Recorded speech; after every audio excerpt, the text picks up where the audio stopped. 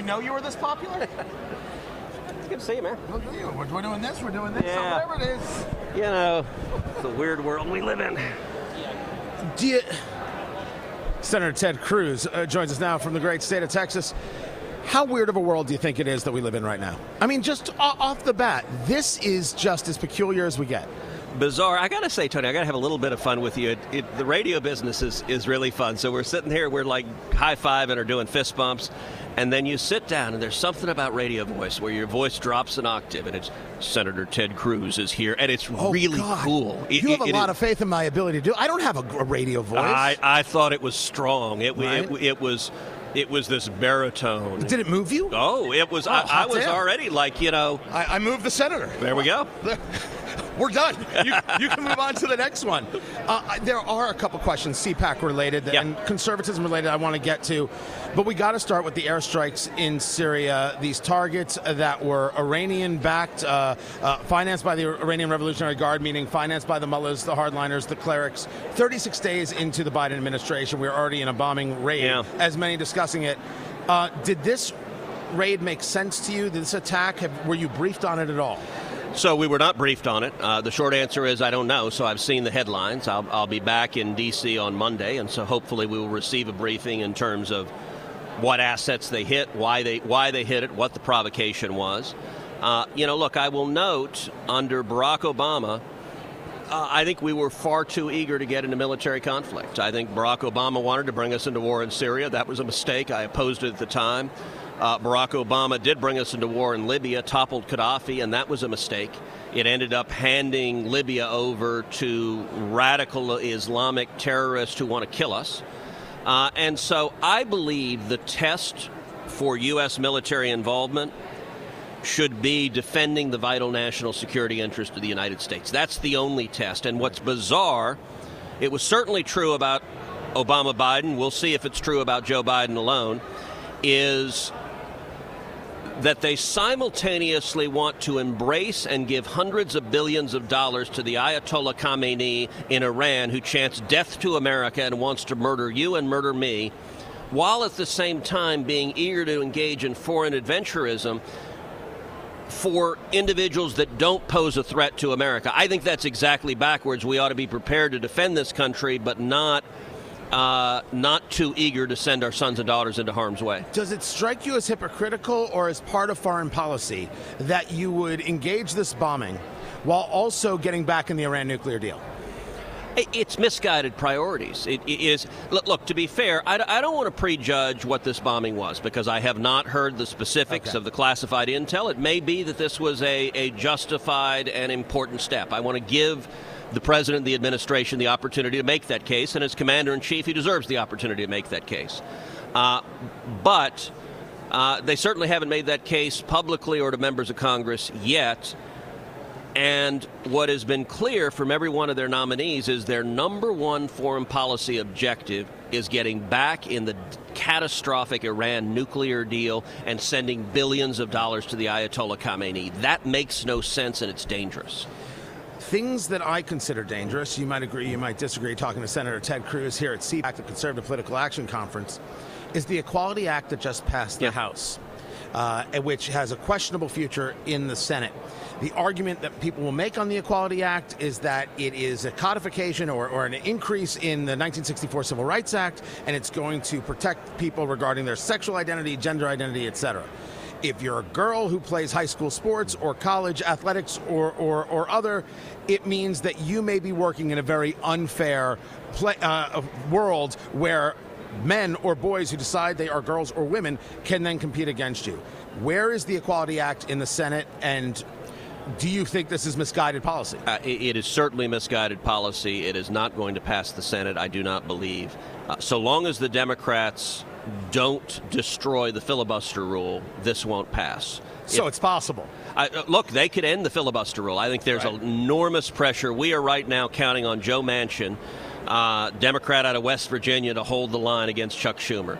If Manchin caves, and by the way, I've wondered if Schumer has in his office thumb screws and a medieval rack, because very few Democrats ever seem to want to cross him. But if Manchin caves and they end the filibuster, then the Equality Act could pass. And it's important to understand, number one, it's a great name.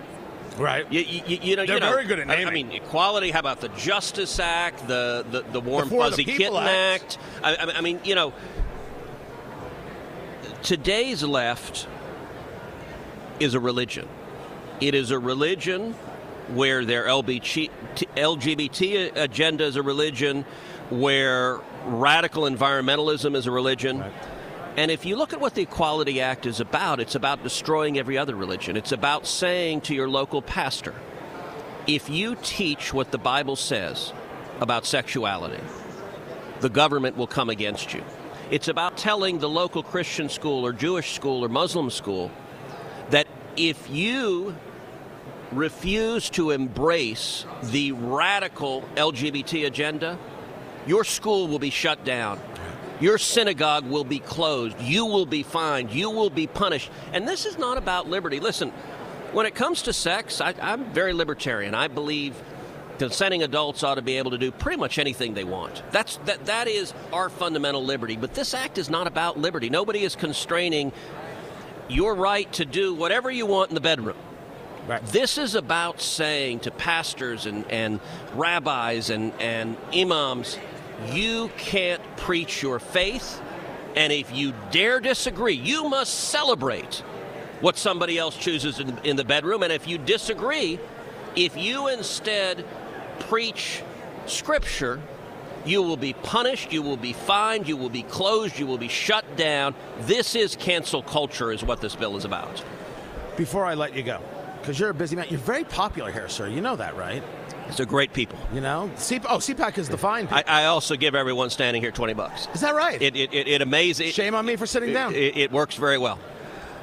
This event, this moment, President Trump coming to speak on Sunday, the idea that the Republican Party is in the middle of a civil war, the Liz Cheney view, the view. Wow, that's a head shake right there. You see, that doesn't work well on radio, but man, that was world class. Is the Republican Party in a civil war, and how is the party right to be embracing President Trump? And then I've got a follow up on that.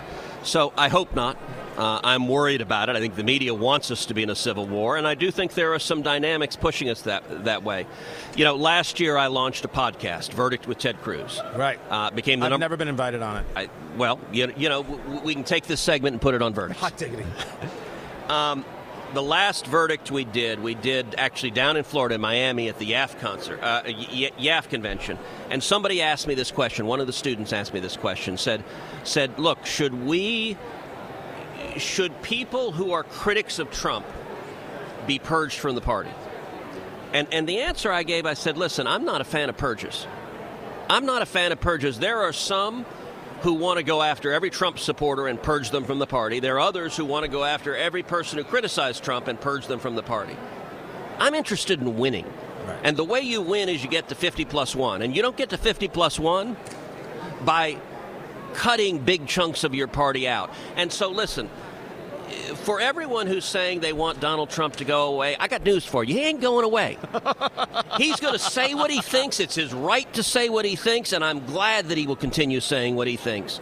But this idea that we're going to suddenly have purity tests and start burning people at the stake if they don't conform to us, you know what that's sounding like? That's sounding like the left. That's what they do.